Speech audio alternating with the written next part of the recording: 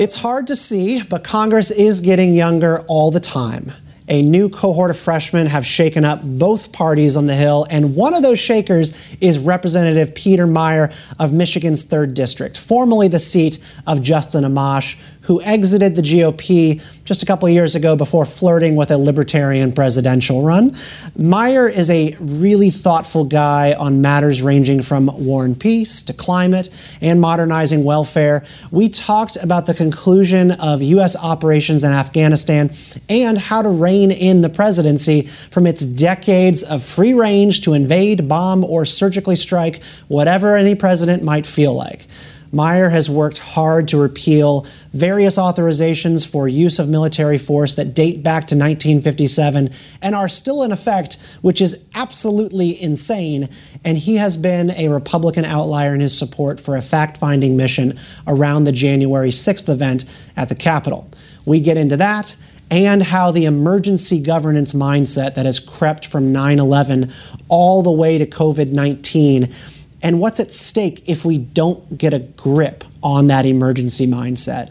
Of course, I also had to ask Representative Peter Meijer about his thoughts on universal basic income, so be sure to stick around for all of that.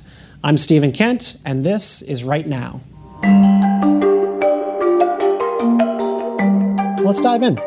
Well, Congressman, you represent a number of things in the House of Representatives, chief among them, I think, generational change. You and I are about the same age, which is really cool to see for anybody serving in Congress.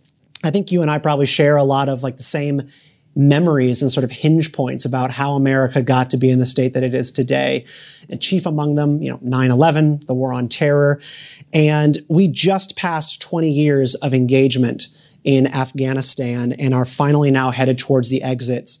How are you feeling about our planned military withdrawal here in the next 30 days, given that you were a child when this thing began, that you served, and now you are in Congress to watch it end? It's certainly a mix of emotions. I had one reporter ask me when initially, the Biden administration said that they were going to accelerate that withdrawal, and it was a move I supported under President Trump. It's a move I supported under President Biden, but it's definitely not a move that I think anyone is looking at with joy. It's like ripping a Band-Aid off. It's a painful experience, even more so for those of us who have memories or who have lost friends and colleagues. I was just reading an article from the New York Times earlier today about the battle for Kandahar City, and that's a place I spent a year of my life. I have a lot of Afghan friends who are still there. So it's heartbreaking. It's frustrating to see it reach this point. But at some point, you need to acknowledge that a military solution is not a solution here. This is a political conflict being fought through military ends, and it will only be a political settlement that will end this conflict once and for all. I think the economic concept you apply to something like this is sunk cost. And, there's only so much one can do. But I have to imagine that your view of this is complicated just by the news that broke over the weekend. I think it was last night that the Taliban have seized up to this point 5 different cities, provincial capitals, as of Sunday. The city of Kunduz is absolutely scorched. The photos are horrific. Do you look at what is happening so fast right now with the Taliban reasserting control as we head for the exits as changing any of the calculus for what needs to happen in the next 30 to 60 days? I honestly don't. I think if I look at a lot of the provincial capitals that have been taken, Zaranj and Nimruz, that was always a very far-flung locale. Kunduz had fallen to the Taliban before. In fact, I had worked with some of the individuals who were killed in a U.S. airstrike on the ICRC hospital in Kunduz, I believe in 2015. So these are not easy questions. This is going to be a long road for the Afghan government to reassert its sovereignty and frankly, acknowledge its own limitations and constraints. I wish that we had more coordination with our NATO allies. I will not say that there are no elements of what's occurring that don't deserve some criticism. But again, on the whole, I don't know that if we would have waited 20 more years and done the same thing, it would be any different. Yeah, I pretty much am looking at that 2 decades of time thing and then hearing the same choir of voices from the conservative right saying that more needs to be done, that if we just give it more time, something will work out. it's not going to. We don't live in a perfect world, and there are no clean solutions to something like this. We have made choices, and we've got to move forward. And I think one of the things that I am most encouraged by just in the past couple of weeks has been the U.S. stepping up to get our allies, translators, out of the country. They arrived in Dulles just a couple of weekends ago. Is there anything more that we can do to Afghans who stepped up to help the United States in that country and who are now in harm's way, besides just airlifting out strategic allies? Well, that's going to be first and foremost. We had the special immigrant visa program for interpreters who had worked with U.S. forces. That program has been long neglected. I even wrote an op-ed about this under the Obama administration in 2012 about how we were not utilizing that program, or we're slow rolling it. So I certainly think that is the least we should be doing, is making sure that we get our interpreters out of there. And the Biden administration was very slow on the ball on this. I'm glad to see they finally started taking action. We have a strong contingent, a bipartisan contingent of mostly military veterans, some from the Iraq and Afghanistan conflicts, others from Vietnam, who've been pushing this very hard, led by Democrats like Jason Crow and Seth Moulton. So we've been working that angle very strongly. But again, we need to be acknowledging the fact that a lot of folks believed in the U.S., helped our project along, helped serve our mission, and we can't leave them behind to a certain death. The interpreters are definitely the most critical category in that, but there are many others that we need to be looking at. How do we ensure their long-term safety? And frankly, ensure that even if it's only a temporary program in the U.S., that we still have these individuals around to help rebuild Afghanistan, because you can't bring someone back, once they've been lost. Now, I mean, your viewpoint on this, I'm strongly encouraged by it. And I guess a little bit of a political question. What is it about Michigan's 3rd congressional district where people who tend to sit in this seat understand this issue and that there are no perfect solutions to the war in Afghanistan? You and your predecessor, I believe predecessor before Amash as well, understood that this issue was going to grind on forever and ever unless we withdrew. Is this something that your constituents feel strongly about? It certainly is, but I even will take it further back in time to President Gerald Ford, who was president when we had Operation New Life, to bring a lot of the individuals who had been serving the U.S. in Vietnam and bring them to the U.S. to resettle safely. That was a massive operation. Ironically, it was an operation that then Senator Joe Biden did not support and objected to. But, we have a very close-knit community here in West Michigan. We're very strongly faith-based. And love thy neighbor doesn't just mean you keep that to within, your neighborhood. I mean, it looks at the broader world. A lot of those individuals who came to the U.S. as part of Operation New Life are, valuable members of the community, are business owners, are entrepreneurs, are our friends, our neighbors. We appreciate the fact that, we are stronger when we're operating together. And I frankly believe there are a lot of Americans who are just born outside of our borders, who share that belief and hope and liberty and freedom. And our country is stronger because of them. On the theme of trying to make sure that stuff like this does not happen again in the future, you've been on the front lines of the push by Congress to repeal numerous AUMFs, that's authorizations for the use of military force, a mechanism which grants the executive branch discretion in military operations, mostly in the Middle East. Most recently, the 2002 AUMF has sort of come under scrutiny. I believe it also includes the one that you're pushing to get rid of, includes the 1991 AUMF. What is the tangible impact of getting rid of the 2002 AUMF? Frankly speaking, it won't have an impact on our current operations in the Middle East. The 2002 AUMF that underpinned our second war in Iraq. The 1991 AUMF, which was for the first Gulf War, that is also still on the books, in addition to a 1957 AUMF under the Eisenhower administration. I read about the 1957 one just yesterday, and my brain hurt. I wanted to put my head through a wall when I read that was still in effect. No, but the challenge is you have these authorizations that are sitting out there waiting for a current or future president to creatively interpret them and then do an end run around any congressional constraints in the short term. So the goal here is that Congress was imbued by the founders with these Article 1 responsibilities to declare war, to raise an army, to, have the power of the purse. The executive, the chief executive, our president under Article 2, they're commander-in-chief, but they're still responsive to Congress to issue that authorization. And now we haven't declared war since the 40s, but we have obviously engaged in numerous conflicts that have been authorized through these authorizations to the use of military force. The biggest one, obviously, that we need to look at is the post-9/11 AUMF. That has underpinned not just our war in Afghanistan, but operations in close to 20 other countries, extended far beyond al-Qaeda and associates to groups that have been actively fighting al-Qaeda, to groups that didn't exist on 9/11. So that has been stretched beyond mere any recognition.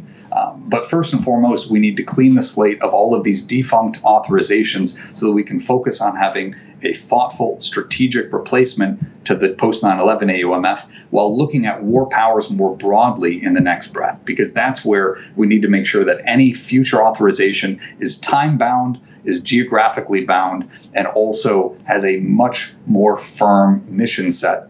So again, it's not just a blank check that Congress is writing, and members of Congress don't have to cast that decisive vote on whether or not to send men and women into harm's way.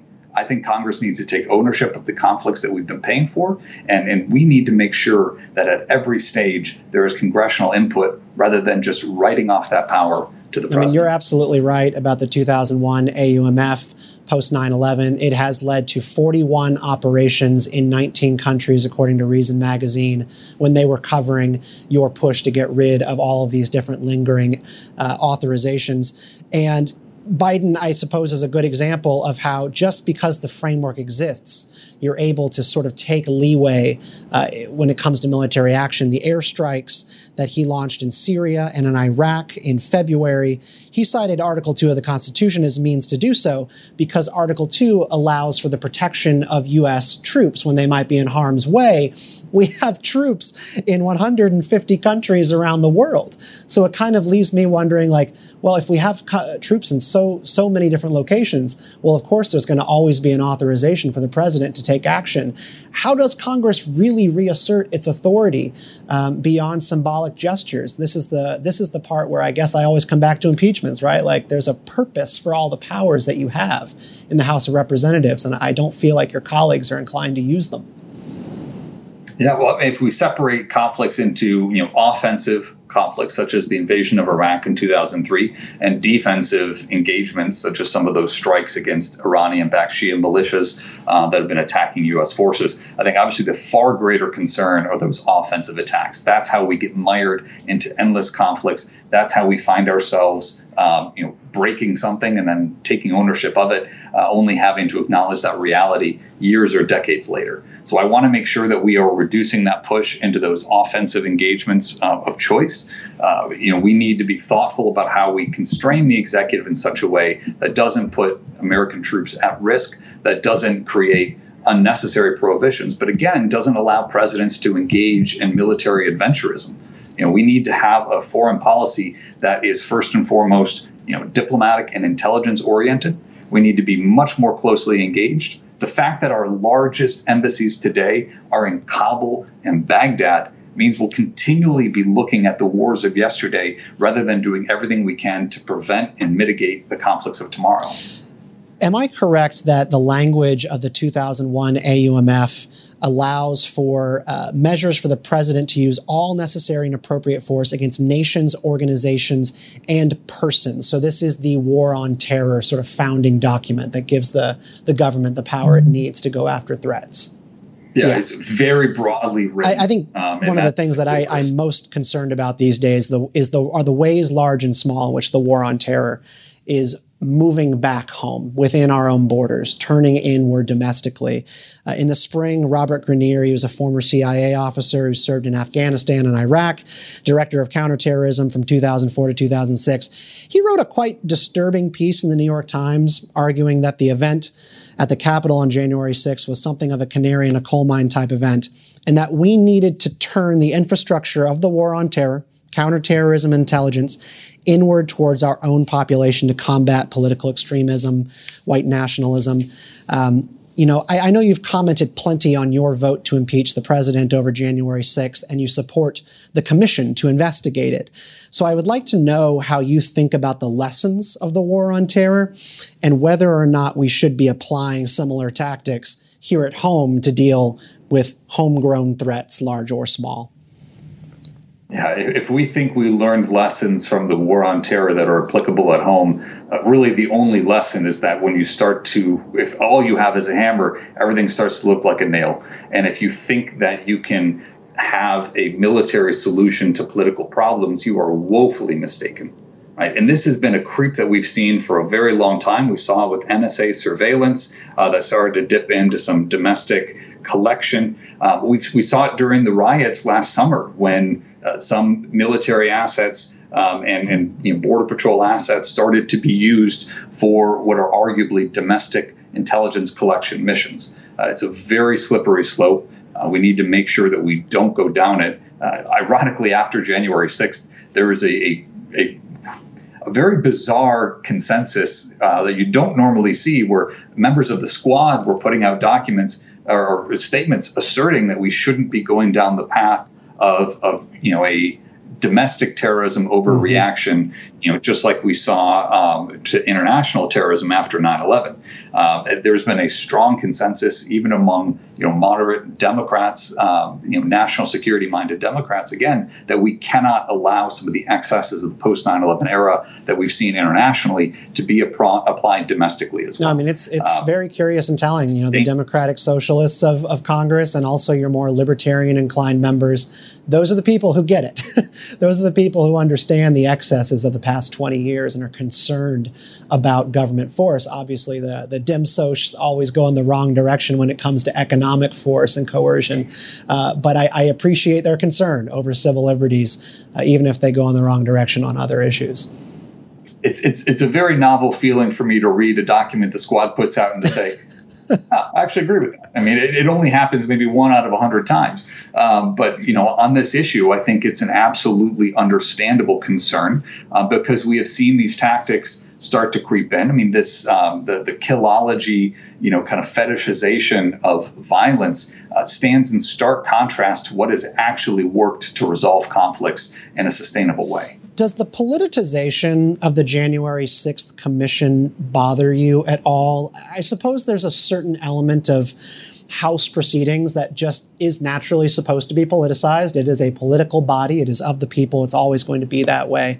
But while I support the commission happening because it's always good to learn and have investigation, it does bother me that the commission's sort of founding documents, the founding bill that launched it, labeled the January 6th event domestic terrorism. Because isn't that the thing we're supposed to discover, whether or not it is that, whether or not it meets that metric of domestic terror? Do you think that that sort of sets it off on the wrong foot and there's something that we still need to learn?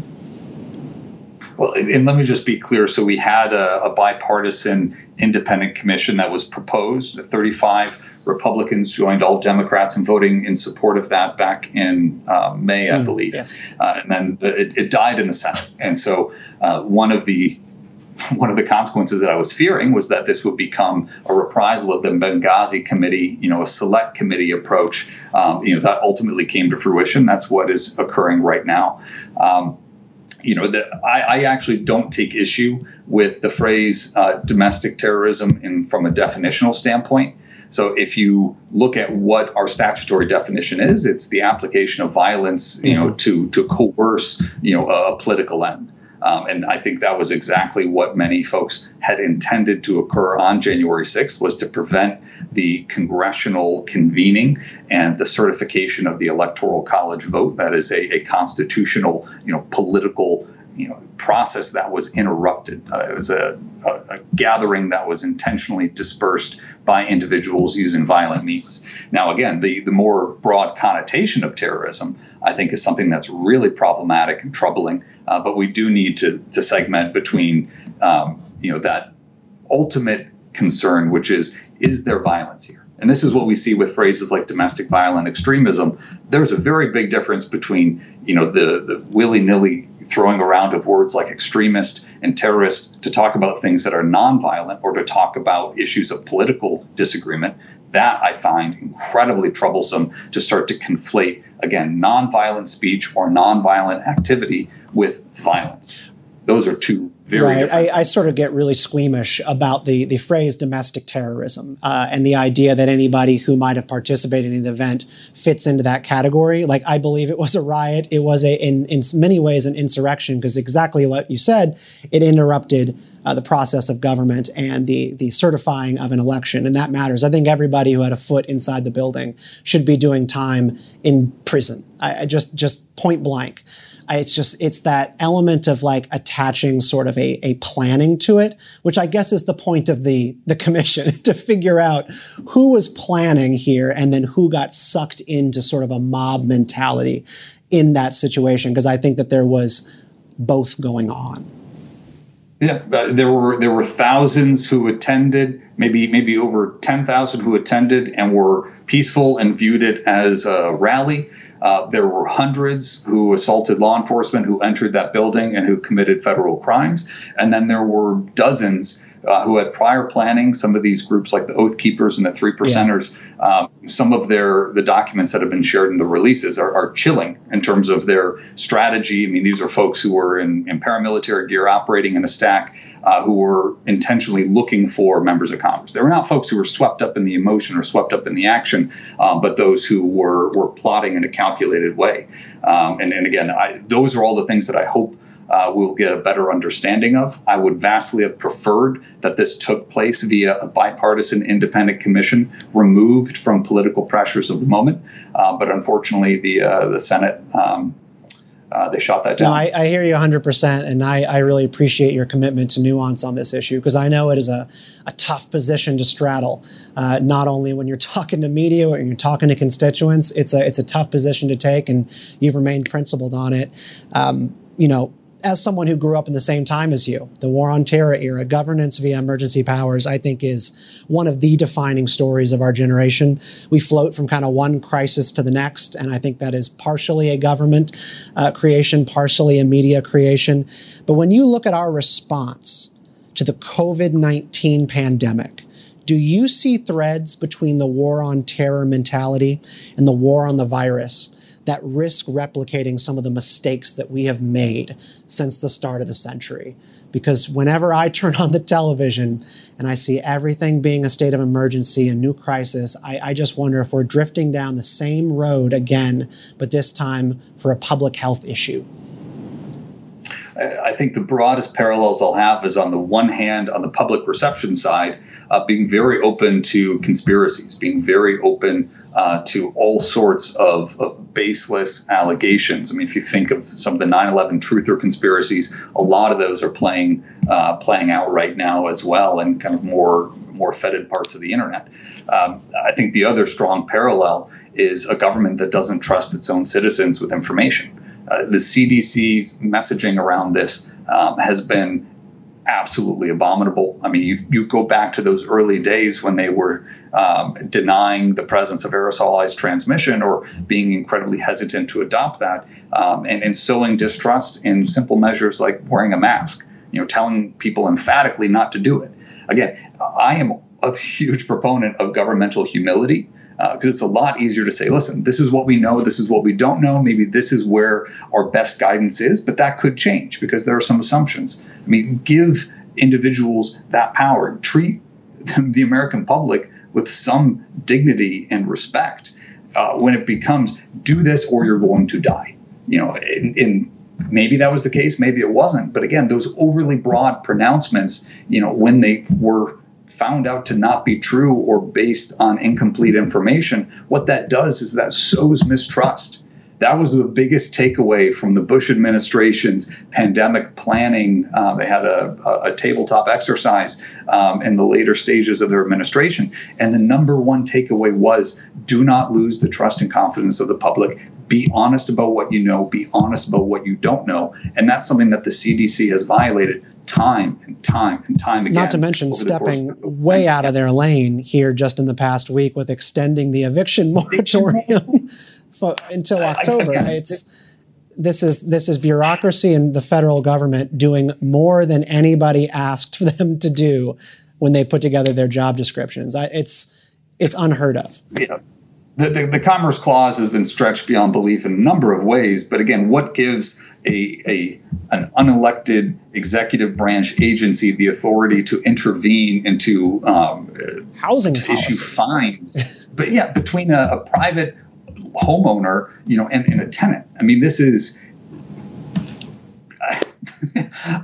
It leaves me at a loss for words. I mean, but again, if you give the government power to do, everything you want it to do, I mean, you are handing it the keys to perform so many potentially dangerous acts. And I think that's what folks don't understand is there's this political debate that says, if only we can control the levers of governmental power, then we can wield them, rather than stepping back and saying, hey, we should probably not be giving the government these levers. Nobody wants to throw the ring back into the fires of Mordor.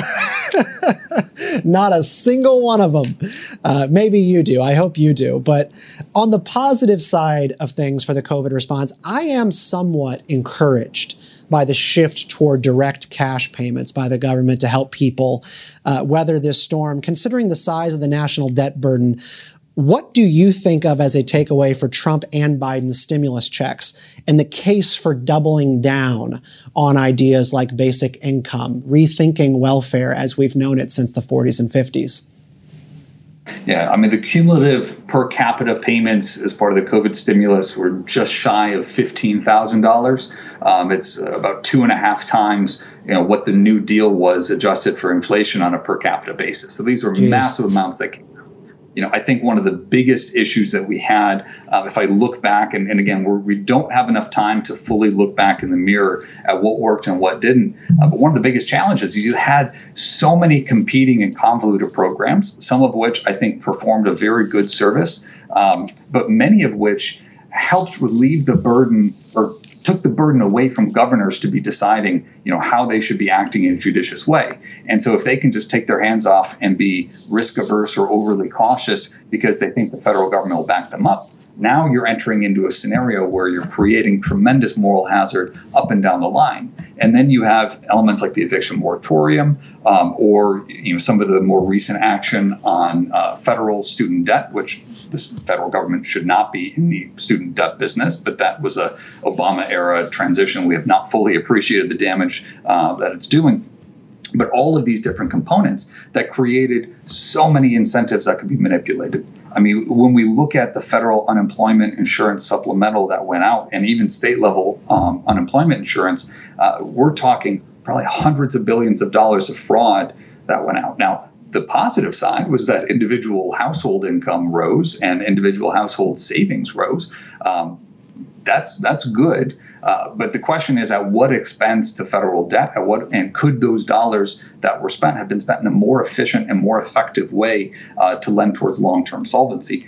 I do think we need to be taking a far closer look when we look at the variety of federal kind of welfare programs that we have. Can we deliver that more effectively, more efficiently? One of your colleagues is at least thinking about this. Representative Ilhan Omar put forward the Support Act, which would put up about $2.5 billion to fund basic income pilots. So this is universal basic income in communities nationwide. And then a national program in 2028 that would give $1,200 a month to families, capped making $75,000 a year. So it's not quite universal basic income. It is literally just a wealth transfer program. Do you have thoughts on UBI and whether or not that is a policy that should be at least thought about on the Republican side of the aisle? I think it could be a worthwhile reform if it took the place of a number of existing programs. And I think one of my problems with the proposals being put out is that they are in addition to, a plethora of various, federal stimulus or federal welfare programs and just layering on one more income source rather than seeking to streamline all of those components, right? If we are serious about making good on long-term fiscal solvency, if we're serious about making sure that Social Security works, if we're serious about making sure we're not consumed by our debt, we cannot just be layering on another program without taking a real close look and trying to consolidate as many existing programs as possible. So I can see some administrative efficiency in getting to the point where, again, we're not having 30% overhead on some of these welfare programs, but directly distributing it. That I could be down for, but not if it's something that's layered onto the cake and only adding to the federal debt. It's always layered on with the Democrats. I think particularly like with Ilhan Omar, the Support Act is not a universal basic income program because it's not universal. And it would also very likely be paired with demands that the eviction moratorium extend forever because they think housing is a right. So they'll want to create a basic income program and then also take away all things that you might call living expenses because they think everything is a human right. Representative Peter Meijer, I really appreciate you taking the time to chat and talk about some of this. Thanks for coming on right now. Thank you. It's a pleasure, Stephen.